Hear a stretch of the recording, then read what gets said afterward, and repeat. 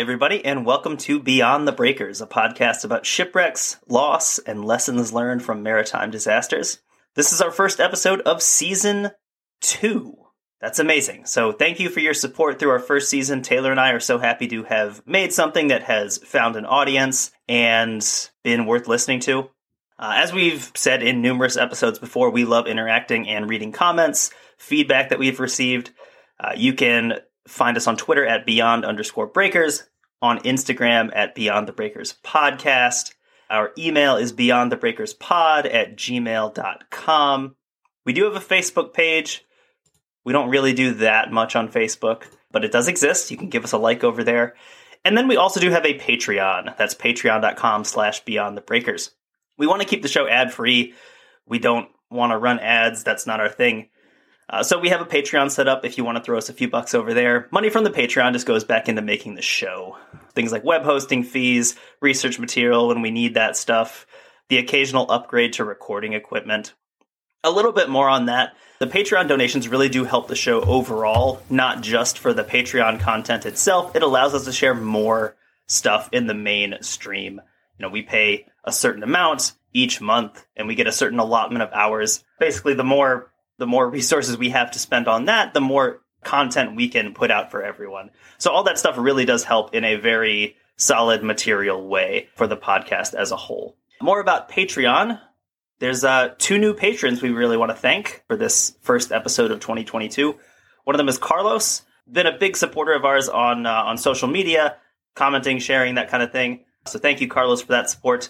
And Carlos is currently leading our bowl pick competition. So very savvy picker of college football games as well. In addition to that, we've got Taylor. So thank you for your support, Taylor. Taylor also has a podcast, part of the Hoot and Holler podcast, a podcast about the Ozarks. Very cool. Checked it out and definitely been enjoying it. Give it a listen. I think you'll know if it's your kind of thing within the first 3 or 4 minutes. But a cool podcast that I've been enjoying.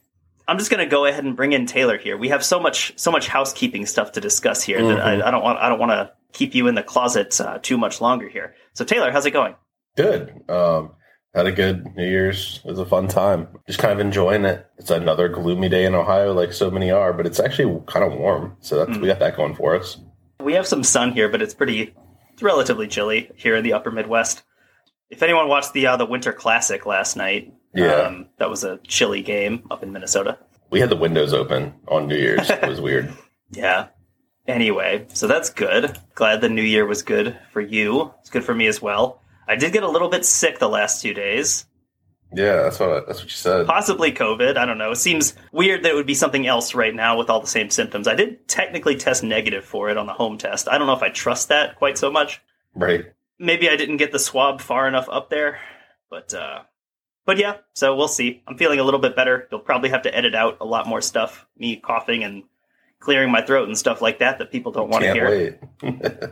With all that said, I guess the only other stuff we need to talk about here in the first bit is ratings and reviews. So for those of you who have been listening to the show, give us a 5-star rating if your podcast app allows you to do so. A review is also cool if you can do that. Right. I know Apple Podcasts, you can rate and review. Spotify, I know just rolled out ratings. I don't know if you can do actual written reviews or not. Yeah, I'm not sure either, but we definitely appreciate anyone that takes the time to give us a rating or a review. Yeah, it helps us stay visible, helps other people find the podcast, so we can all enjoy these terrible stories together. And it makes us feel good. It does. That's really the most important service you're providing, is making us feel good. Starting season 2, this is kind of a big day. We've been making the show for almost a full calendar year. We started in February, and it's now 2022. We hit the 10,000 download mark in December. That was really cool. Under a full year. We had by far our best month. I think we were 400 or 500 downloads above our previous best month. So that's awesome, because obviously that doesn't happen if no one's listening to the show. So thank you all for downloading, for listening, for talking about it, for telling people about it. It's been really fun to watch the show grow, since we started. For sure. Season 2, I know you and I, we've been talking about what do we want to do or alter or change or improve. Just kind of different things, getting out of the comfort zone, trying to apply some of the things we've picked up in our first year of the show We want to do some longer, some more in-depth episodes when it's appropriate, when it's relevant. We don't want to stretch things for the sake of making more content if we don't feel that they warrant it. But there's plenty of things we talk about on the show that we just don't feel can be squeezed into 45 minutes or 1 hour. So yeah, for those, we do want to take the time and sort of slow down a little bit and cover things the way that we feel they need to be covered. Other things like guest appearances, now that we've figured out some more of the technical stuff, we want to bring on some more voices to the show. So that's something we'll be looking at. We'll see who we can get in the shipping, transportation, literature, podcasting world, whatever. Maybe we'll start with an invitation to Pete Buttigieg, and we'll work our way. We'll just move down the ladder from there and see who we can get. We also kind of want to expand the scope a little bit. We want to continue to cover new things, different things that maybe we didn't picture covering at the beginning of the podcast. Different places, different types of events that have happened. But we always do want to sort of come back home, as it were, to the Great Lakes, those kind of classic shipwreck tales that we know our listeners enjoy, and we enjoy too. We don't want to talk, I guess, too dramatically. We don't want to forget where we came from, right? Because we do love those stories. Those are great stories to tell. But we want to cover other stuff too, because that's what we like to learn about. That's what we like to research. Also, I think we are more or less ready to jump into season 2. Let's do it. All right, let's get this done. So today we're going to be covering a maritime disaster that might be pretty well known to those with a knowledge of Great Lakes history, those who are from the area, but it might not be as familiar to others. It wasn't very familiar to me. I don't think I'd ever heard of this before I started reading about shipwrecks. It's one that I knew of, but honestly didn't know a lot of details of. Mm-hmm. My knowledge of this wreck developed in a very strange way that we'll get more into the details of as we go. Yeah, I just recently became aware of this as I've been reading more for the show about Great Lakes shipwrecks and things like that. So this is the story of the SS Noronic. The reason I chose this one to start out season 2 is that it centers around so many of the concepts that we always talk about on the show. Right. And some of those are things like safety regulations, specifically involving fire, accident preparedness, and then also how the crew of a ship responds in an emergency setting. Right. So all of those things, we talk about those in sort of different combinations on almost every episode. And this one has some things to discuss with all of those. Before we get into the incident itself, I want to learn a little bit about the passenger ship SS Noronic and her role on the Great Lakes. So as a word of warning to our listeners, this will be a long one, so I hope you have a comfortable place to sit and listen to us talk. This is so long that this will actually be our first 2-part episode. 2 parts. 2 parts. How about that? Never thought we'd get to that point. Stuff just kept coming, and there was no possible way to filter this down into one episode. Right. So if you listen to this when it comes out, happy Monday. And then we're going to be releasing part 2, I think on Wednesday. Wednesday, does that sound good? Yeah, that sounds good. Sure. Wednesday. So let's jump into it. Noronic was launched at Port Arthur, Ontario in June of 1913 as the new flagship in the fleet of the Northern Navigation Company. So I'm going to quote here from the Montreal Gazette on May 31st of 1913. Or the end of this is going to be a quote. She was built to carry passengers and package freight around the Great Lakes and designed to be, quote, the largest and finest vessel on the Great Lakes. Nothing bad has ever happened to the largest and finest vessel anywhere. Right. Exactly. They usually turn out pretty well, I'd say. They just 30 years of service, boring career. You didn't even know their name. Mm-hmm. Her sister ships at the time of her construction were City of Midland, Doric, Germanic, Harmonic, Huronic, Ionic, Majestic, Saronic, and Wabic. The City of Midland really got left out there. Really did, and kind of surprised they didn't maybe change that around to make it fit the others a little bit more. The Midlandic. The Midlandic, yeah, sure, that would sound fine. Huronic, Harmonic, and Noronic were referred to as the Three Sisters because of their similar build and accommodations, though they did differ a little bit in size. So those were the nice boats. Basically, these are the ones. We'll look at some advertisements later on here, and you'll see that these are the 3 that get advertised because these are the ones that stay in service for a long time, and they have the nicest accommodations. The money boats. Those are the money boats. I need that boat. So those familiar with the Great Lakes Storm of 1913, that we've covered on a previous episode, and we discuss pretty frequently on social media, might remember the Huronic as one of the ships that was incapacitated during that event. So Huronic ran aground on Whitefish Point, but with no casualties. So this is one of the comparatively lucky boats that only suffered material loss. So if that name sounds familiar, maybe that's why. Noronic herself could have been out in the same storm, but the decision was made to keep her in port. Nice. Which turned out to be a good decision. So, yeah. I saw on one article I was reading that would have been her maiden voyage if she had gone out in that storm. Mm. I only saw that like in one source, and I don't know if that's true if she was launched in June. It feels like too good of a story. Why her maiden voyage would have been in November. There's this weird obsession amongst people who write about shipwrecks with maiden voyages. I suppose everybody wants the Titanic effect. Exactly, right? And I think that's it. There's websites that say the Mary Rose sank on her maiden voyage. It's such a trope at this point, I feel like, in maritime tales. Yeah, Mary Rose served for like 30 years. But anyway, that's a side bone we can pick later. So a little bit more about the Northern Navigation Company. Like a lot of industries, frequent changes in the business landscape. You've got smaller companies being acquired by larger ones, merging with other lower-level operators, and sometimes both of those things happening simultaneously. This can lead to some pretty confusing family trees for some of these companies. Mm-hmm. A lot of changes when it's really basically the same thing. I just want to do a quick run through here. This is some of the content that I could not pass up for the show. So the origins of the Northern Navigation Company, they take us back to 1876 with the formation of the Georgian Bay Company. So 1876, good year to start a steamship company. Bad year to be out on the Great Plains trying to fight the Lakota and the Cheyenne. So the Georgian Bay Company, as the name might imply, operated ships in Georgian Bay and up the lake to Sault Ste. Marie. Northern Navigation would be reorganized into the Great Northern Transit Company in 1880.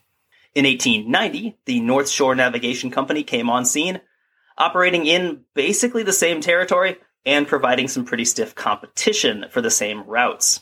So these two companies, they would become known as the Black Line for the North Shore Navigation Company and the White Line for Great Northern due to the colors of their respective hulls. So we've got this great cosmic balance now. We have the yin and the yang of the Georgian Bay passenger trade. And because the universe loves chaos and entropy, we're going to add a third operator into the mix. This is the Northwest Transportation Company, run by James and Henry Beatty. So this company is actually older than the other two. They started out in 1870 as the Lake Superior Line, running from Sarnia all the way up to Thunder Bay. So basically running the full length of Lake Huron and Lake Superior. Okay, so they did a little bit more. A little bit more, kind of stretching out over a wider area. So in 1899, the Beattys merged their Northwest Transportation Company with Great Northern Transit, that's the White Line from earlier, to form the Northern Navigation Company. Finally, we're here. Later in the year, another merger took place, incorporating the North Shore Navigation Company, which is that Black Line we talked about from earlier. Unsurprisingly, this would result in the largest Canadian passenger and package freight firm on the Upper Lakes. You've got all these companies combining, and we've merged ourselves into a monopoly. Basically, for this service on this part of the lakes. So in 1904, H.C. Hammond took over the company. In 1911, James Playfair, which is that's a fun name for like a robber baron. It is. It's like I don't know if it's like a Dickensian type name, ironically so. James Playfair, who is described as a, quote, vessel operator and wheeler dealer on the grand scale, attempted to buy the company for $1,250,000, but was rejected by the shareholders. So fun next bit here. In March of that same year, he would be elected president of the Northern Navigation Company. I love that. Like, I can't buy the company, so I'm just going to be president of the company. Yeah, so I guess maybe someone got some money out of that to get him. Right. It's very, I don't know. I've been watching Succession lately, so I'm thinking on those lines. But yeah, so he becomes the president of the company. He's elected by the board. And as soon as he takes over, he starts looking at merging Northern Navigation with Inland Lines, which is a company he had already owned. Oh no, let me merge these companies from the one that I'm the president of to the one that I own. Seems like maybe he had that in mind the whole time. I don't know. I'm not a business guy. So on top of this, he wanted to consolidate his companies with the Richelieu and Ontario Navigation Company, which covered territory on the St. Lawrence and in Lake Ontario. So he's playing his little game of Risk. He's expanding all his territory out so he can cover the lakes from Superior to Ontario. So he really has visions of being a all over the Great Lakes sized company. He wants to be the biggest company on the lakes, or at least one of the big boys. Yes, exactly. So after all of this, grand scale wheeling and dealing, the result was Canada Steamship Lines, a company that still operates today. So at this point, he's taken in all these other companies. He's made this big conglomeration of passenger and freight. So at this point, he has a dominant company on the Great Lakes. Playfair is acting as the vice president and managing director. Ships that had operated under Northern Navigation, they retained that branding and stayed as a separate division of CSL. This is like when Kroger buys up every small local grocery store but keeps the brand name. Right. Because people are pick and save or whatever. People are scared of change. They keep the brand name, but then they just sell the Ohio products, like $5 cans of Skyline chili. It's still $4.50 here. It's ridiculous. It's expensive. You could buy an actual three-way for that. Yeah, you pretty much could. Yeah. Back to the star of our show, the SS Norronic. If you remember before we kind of went into the weeds there with that company history, Norronic was launched in June of 1913. That's about 2 years after this big sort of mega merger took place. The idea was to make her sort of the crown jewel of this new... That makes sense. So you want a nice fancy ship for your nice fancy new company. Mm-hmm. Exactly. Let's talk a little bit about some of her specifications. Her construction was completed by the Western Dry Dock and Shipbuilding Company. She was 385 feet in length, beam measurement of 52 feet 9 inches, and a depth of 28 feet 9 inches. She had accommodation for 600 passengers on 4 passenger decks. Quoting from the Windsor Star in May of 1913, approximately equal to any 2 Canadian passenger steamers now plying the Great Lakes. So she's a big girl. Yeah, I mean, especially for the time, it sounds like this, it's known, this is just a bigger, more grand ship than what you would expect on the Great Lakes. Mm-hmm. Yeah, which I'm sure still has more of it's not Frontier's time, but this also isn't a luxury route between France or Italy and New York. It's just different. Yeah. The Regina Leader Post quoted a passenger capacity of 675, but 600 was the number that I saw at most places. We're still in that time period, too, where it's we don't actually know how many people are on board. Yeah, we'll just keep packing people on until we can't. This feels right.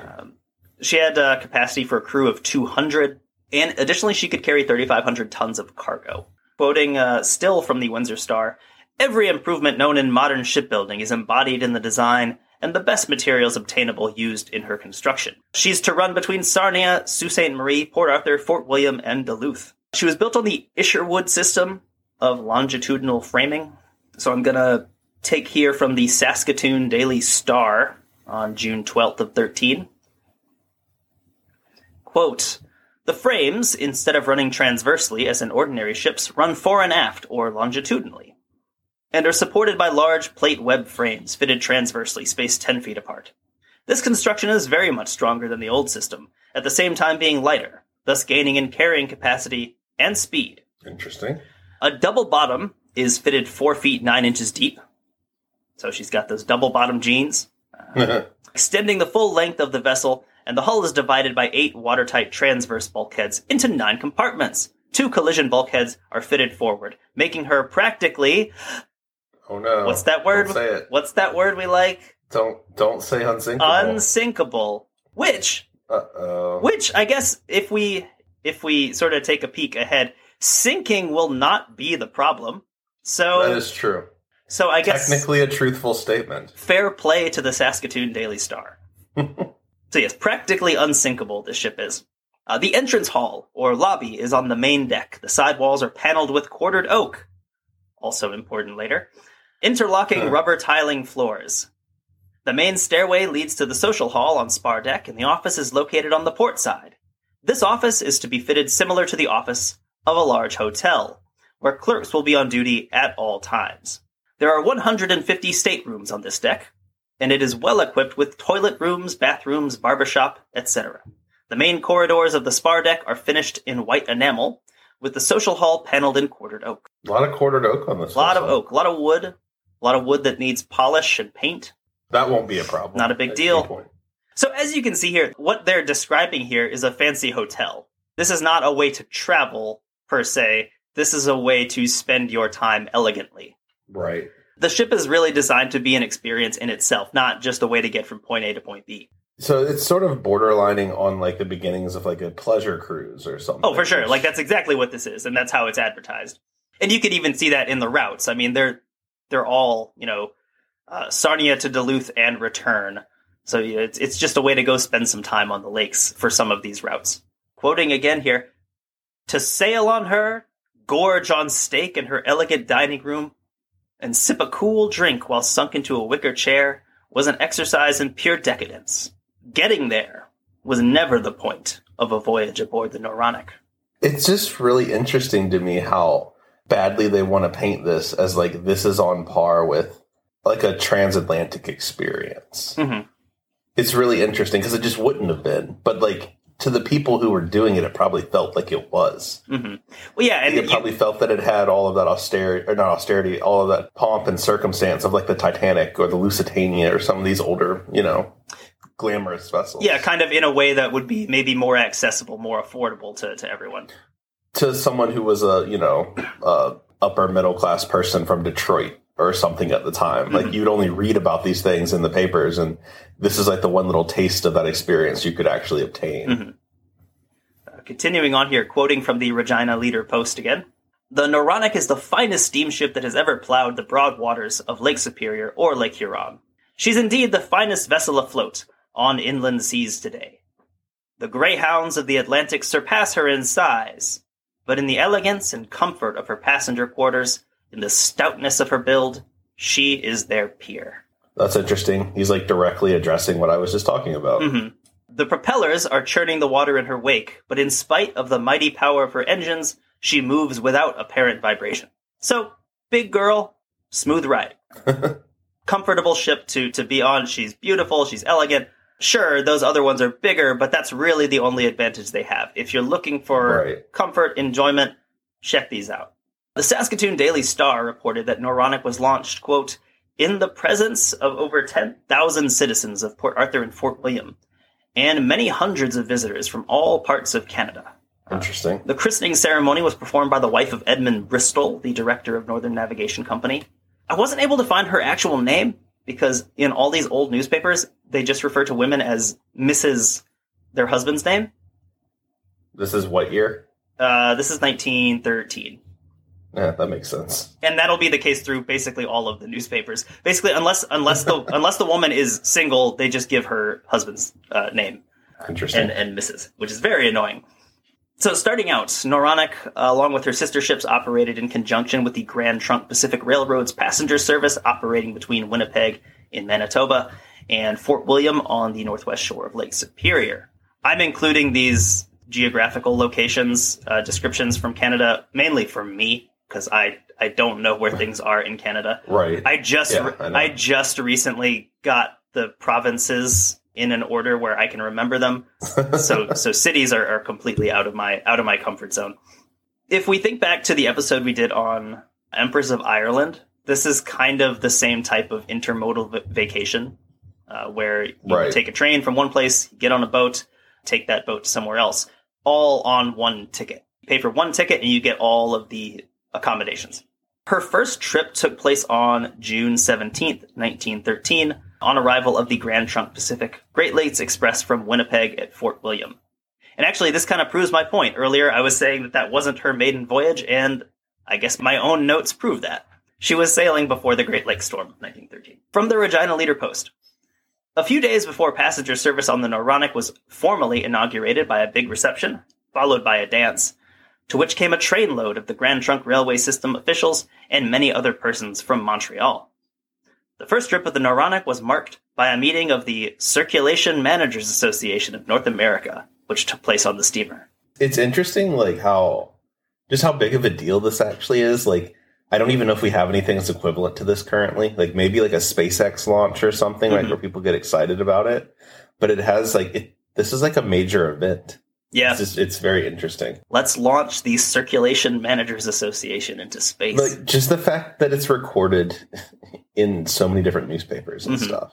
Yeah, it's a big deal. Clearly, this is meaningful to people in the region because, like, they wouldn't put it in the paper if it didn't sell. Well, yeah, it's like that's the one we did on the Whalebacks, talking about the launch of the city of Everett and how, the whole West Coast shows up for this thing.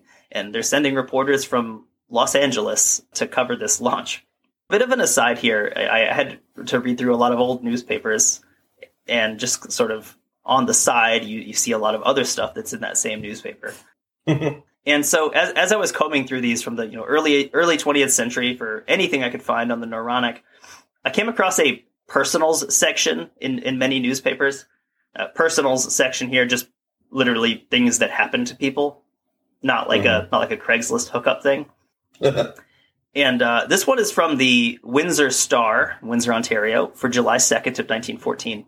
Mr. and Mrs. Arthur Willett and son Earl of 158 London Street, this city, were passengers on the Northern Navigation Company SS Noronic from Saturday to Thursday en route to Duluth. It's like tweeting out your vacation. It is. Back in the day. That's quite literally what this is. This has been around. You're like sending tweets through the newspaper. This has been around forever. People forget about Instagram. Like, you're not taking any pictures. Yeah.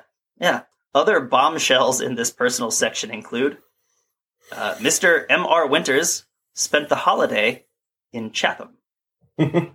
Mrs. Palladino has returned from visiting friends and relatives at London. It's so weird. You're like announcing your return back into the city so people can like stumble to your door and ask. Yeah, I guess for like the kind of socialite class, maybe that's a big deal. Mr. Charles Westmond spent Dominion Day with friends. Mr. and Mrs. Frank Noble, 74 Church Street, left for Buffalo and Niagara Falls on their honeymoon.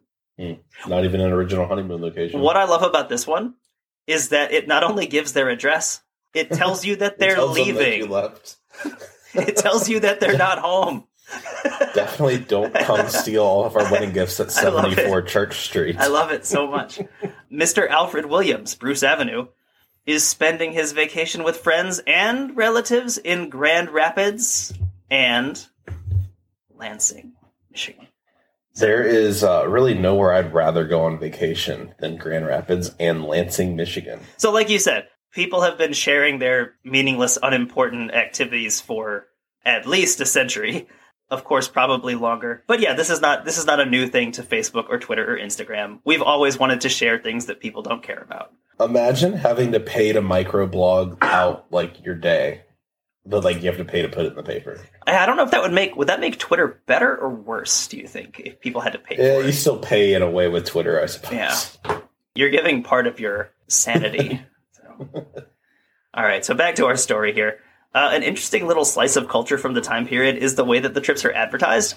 I had a lot of fun reading through these advertisements and seeing marketing strategies from the time and how different in some ways, but how very, very similar they still are. Mm-hmm. From the Owen Sound Sun-Times, this is Owen Sound, Ontario. For fun and relaxation, spend with us your week's vacation. Questionable structure there, really reaching for that rhyme. You've been promising yourself this trip for several years. Don't let this summer slip away without enjoying this delightful 6-day sail from Sarnia to Sault Ste. Marie, Port Arthur, Fort William, Duluth, and return. The cool, fresh air of the North Country will do you worlds of good. The delicious meals on board, the joyous promenades, the dancing, in fact, every feature of the daily life on shipboard, where you spend 6 full days as members of one big family, will prove of absorbing interest.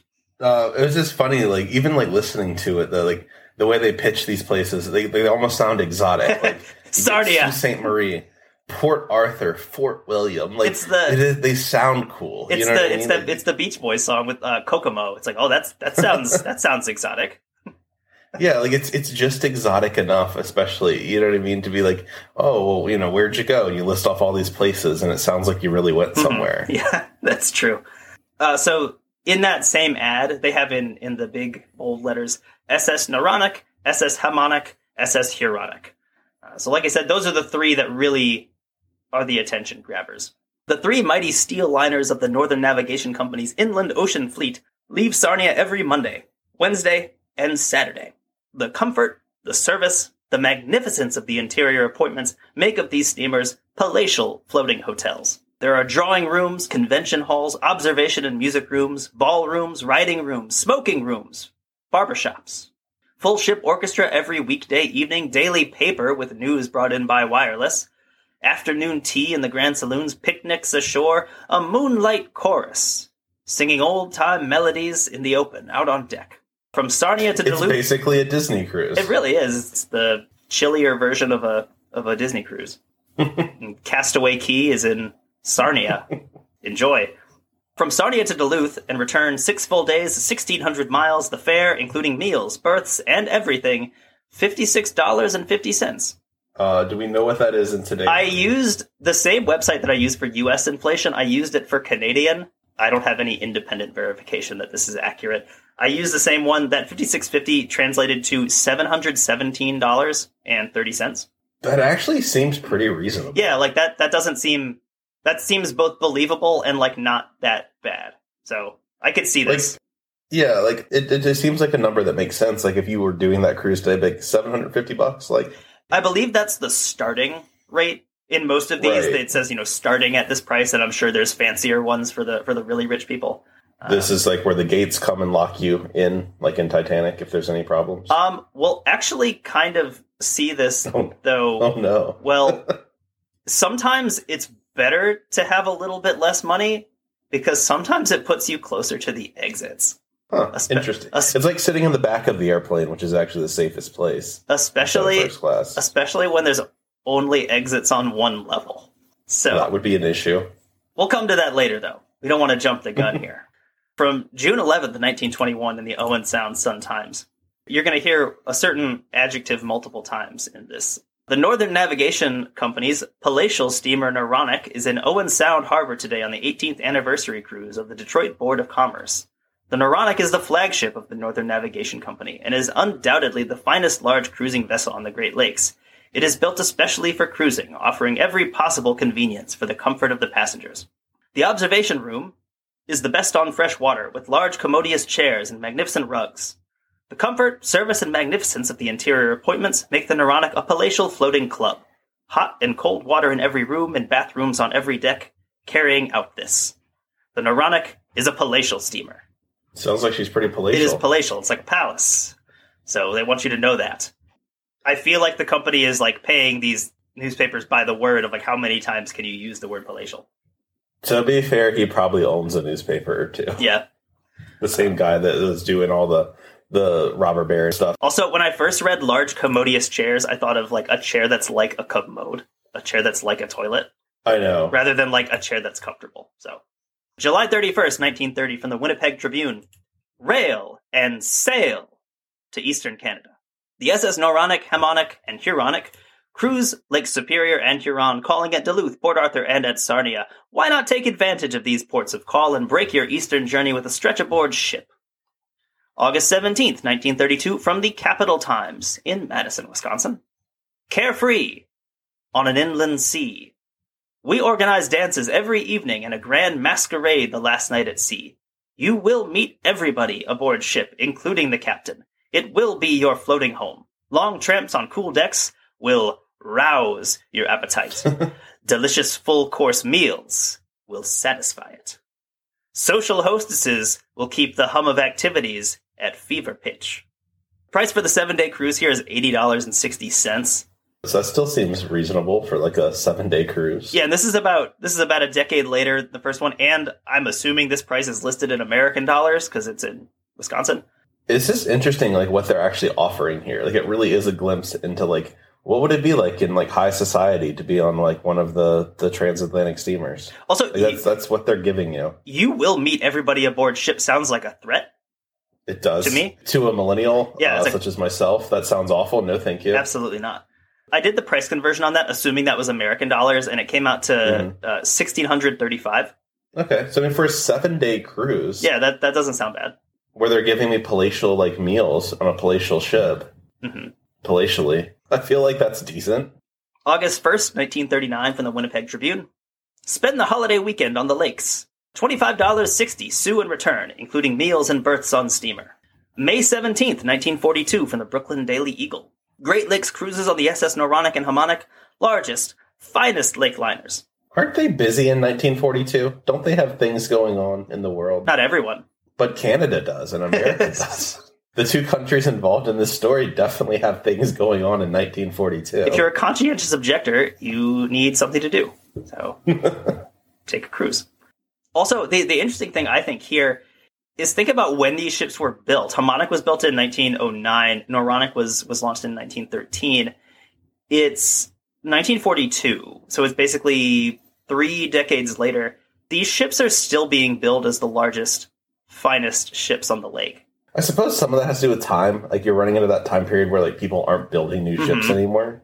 So I suppose that has a lot to do with it. As long as you're keeping up the interior, I mean, yeah, those, like, lake vessels can last forever. Yeah, and yeah, you kind of touched on what I was going to comment of. You kind of have to see it as, is it because they're so nice, or is it because no one is bothering to build more at this point? So from August 26th, 1944, the News Palladium from Benton Harbor, Michigan. I want to read a little bit more of this article, just because I think it's very interesting for the time that it's published in and the things that they describe in it. So this article by a journalist named Bob White, it's called Sailing on the Gravy Boat. There's no meat rationing aboard good ship Noronic. Well, that raises some questions. So again, this is from August 26th of 1944. Just back from a week's vacation cruise from Detroit to Duluth and back on board, I think this is supposed to say on board the SS Noronic of the Canada Steamship Lines. We're still a little dazed over the daily steamer menus, including such delectables as lamb chops, sausages, or bacon for breakfast, Lake Superior whitefish, ham or chops for lunch, and, yes, beefsteak or roast beef for dinner. The memory still makes us drool in our typewriter. Gross. And to think that meat is ration-free in Canada, too. You can leave your ration books home when you go aboard the sleek, beautifully appointed Noronic at Detroit or Windsor and cast off for Sarnia, Sault Ste. Marie, Port Arthur, and Duluth. College boys earning vacation money as waiters bear aloft laden trays at mealtime in the dining room. Atop the ship echoes to the smacking of lips and the clatter of cutlery as the customers stow away the victuals. He's talking about drooling and smacking lips. He's not selling this to me very well.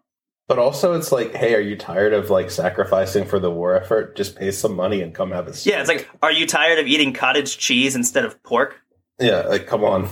Yeah. Come get on the boat. You could always tell the Americans from the Canadians at mealtime.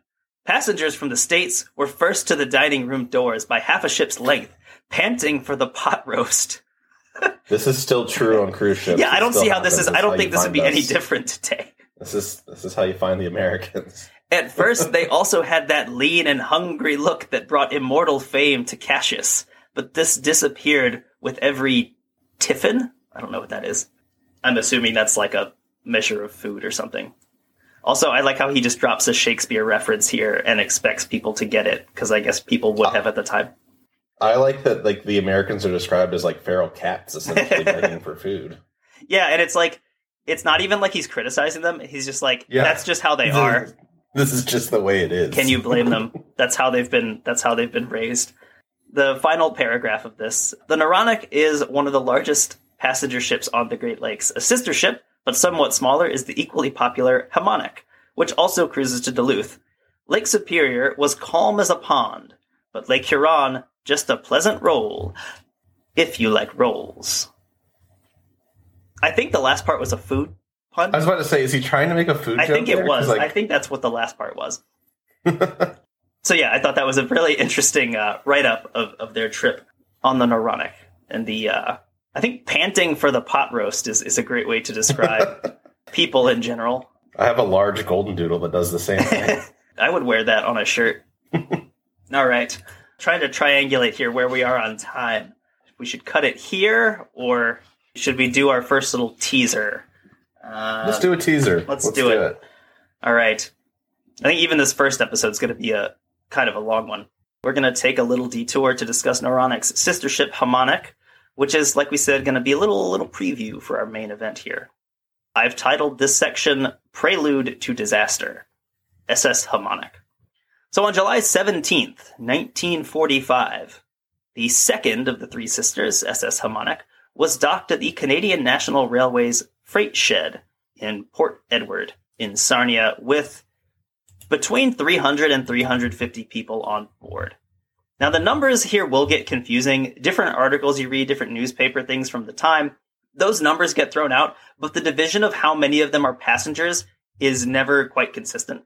Some of the articles I found online say that there's 300 passengers on this. That doesn't appear to be true. It appears that there was 220 passengers and about 130 crew on the ship. This will be a running theme. The numbers don't always tell the same story, depending on where you read these. The ship had arrived at 5 a.m. At 8:30 a.m., a delivery truck was making a delivery to the freight sheds near where the Hamonic was berthed. Now, why am I talking about a truck and a shed on a shipwreck podcast? Well, this truck suffered an engine malfunction and it caught on fire. I think the engine just exploded, I guess. That fire spread up the building, the freight shed, and very soon embers from the fire made their way onto the Hamonic, which again is parked right there. In less than 5 minutes, the whole ship had gone up in flames. That's really quick. Very fast.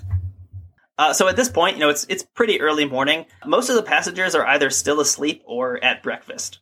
So they either don't know what's going on, or they're probably not too focused on what's going on outside. Mm-hmm. In the evacuation and the rescue that plays out next, there's a few standout performances that are worth talking about. One of them is the captain, Captain Horace Beaton. So if you put yourself in his mindset, his ship is literally parked, not moving. They arrived a few hours ago, probably kind of in shutdown mode. And then his ship's just on fire. Yeah, you're not really expecting that. In 5 minutes.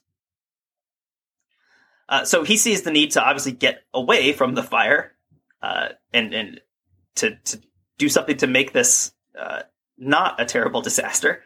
He needs to get his vessel to safety, so he orders the Hamonic's mooring lines cut, and he runs the ship full speed ahead, hard aground about 100 yards downstream, just to get away from this burning storage shed.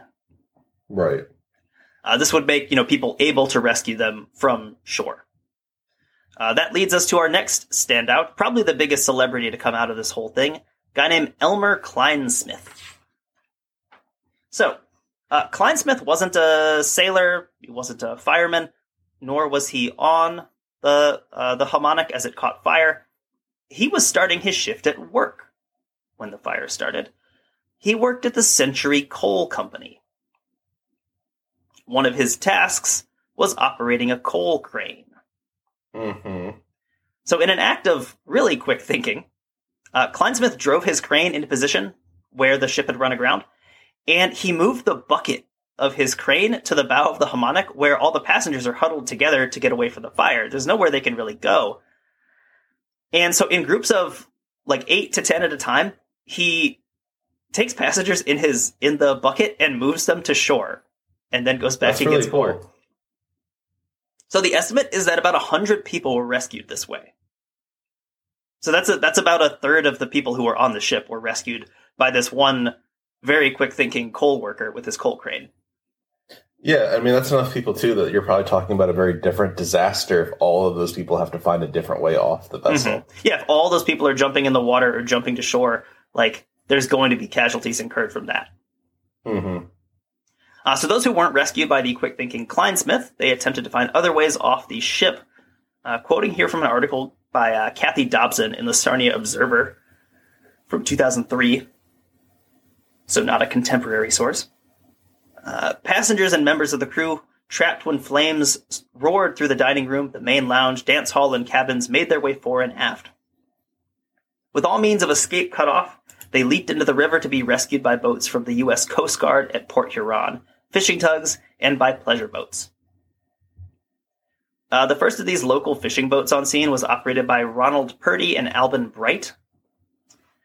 A second boat, also owned by Purdy, arrived next, operated by Robert Rowland, Daniel George, and Earl Brissett. Then a man named Robert King also arrived on scene with a boat of his own to aid in the rescue.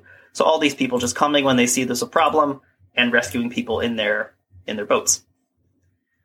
One final mention is to the ship's purser, Tom Jackson. This comes from the Eau Claire Leader Telegram. According to one Mrs. Ruby, who'd been aboard with her husband and daughter, he stood there with flames all about him and directed people on how to leave the boat. Jackson is credited with preventing a panic at a time when that really would have had tragic consequences. So understanding that we need to get people off, but we need to do it in a way where no one's going to get hurt in the process, which is so important in these potential, human crush situations. Right. Yeah. I mean, that can be more dangerous than what you're fleeing a lot of the time. And in probably the most surprising twist in the whole time we've been doing this show, for me, the death toll for this incident is at most 1. Oh. I was very shocked. How was it at most? Is there a heart attack or something? Well, some sources, this is kind of a frustrating thing I've encountered, is that a lot of the same stories get repeated in, news articles and on Wikipedia, for example. Kind of the story that maybe sounds the best or sounds the most miraculous. A lot of times it's reported that none of the 300 people aboard were killed, or none of the 350 people aboard were killed. And I believe the confusion comes from the fact that no passengers were killed. So You can easily see how that, no passengers were killed can kind of be game of telephoned into no person was killed.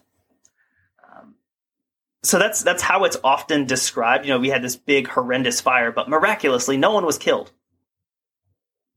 Upwards of 100 were injured. Some of those required hospitalization for burns. One man was reported missing in the aftermath. He was a crew member named James O'Neill. He'd been working down in the ship's hold, and he hadn't been seen after this fire. So he's, down deep in the ship. People saw him working down there, and they did not see him after. He was listed as missing. The newspaper I found this in was in the Escanaba Daily Press. It may have been reported elsewhere. That's just the first place I found it. And then on July 23rd, 1945, the Edmonton Bulletin reported that O'Neill's body had been pulled from the St. Clair River and that his death was attributed to drowning. So it makes a pretty clear case that, yes, someone was killed in this incident. Right. And it's, that being the case, it's kind of sad that it gets glossed over like that. How this so widely gets told as, no people died. And I saw this repeated lots of places, in, shipwreck books and stuff like that. Even in Graveyard of the Lakes, there's a passing mention of Hamonic and how it was a terrible fire, but no one was killed. Which I think is kind of sad. Right. But a little bit more about that. So, one source, that Kathy Dobson, she states that none of the 300 or so passengers died. Again, you can see, that's technically true that no passengers died. But again, that number of 300 is off because that's looking at the total rather than the passengers. The Sarnia Journal's 2014 article about the ship states that, quote, all 350 people aboard survived the ordeal. That obviously wouldn't be true if we're including the story of James O'Neill. Maybe it makes for a better story, I think, if you can use the word miraculous a time or two in it. But, I think that's very sad. So, rest in peace, James O'Neill. It's sad that people forgot about you. In addition to the loss of the Hamonic herself and James O'Neill, 12 loaded freight cars and 21 empty cars on shore were consumed by the fire. Something to remember here, we're always usually focused on the ship itself, but remember there's 2 big fires to deal with. Right. So the first responders showing up on scene, they've got this shed and probably all the adjacent buildings that are on fire, and this big burning shipwright next to it.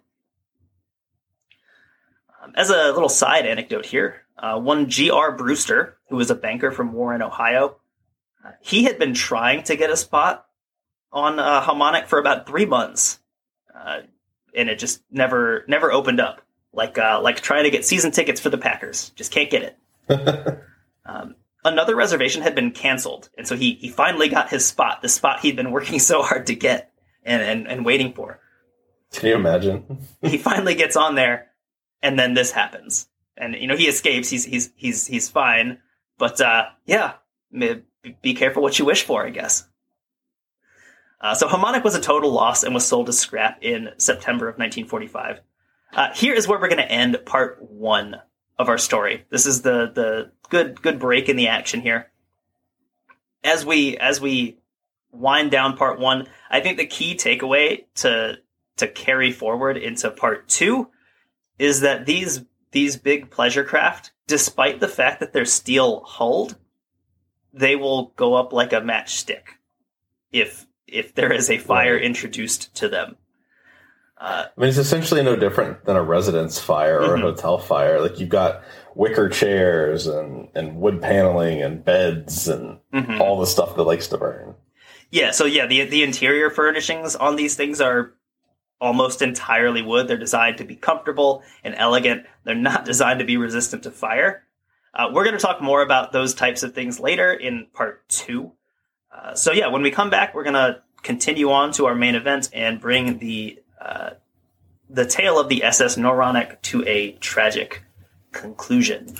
So we will see you all in part 2. So thanks for listening, and in the meantime, just take care.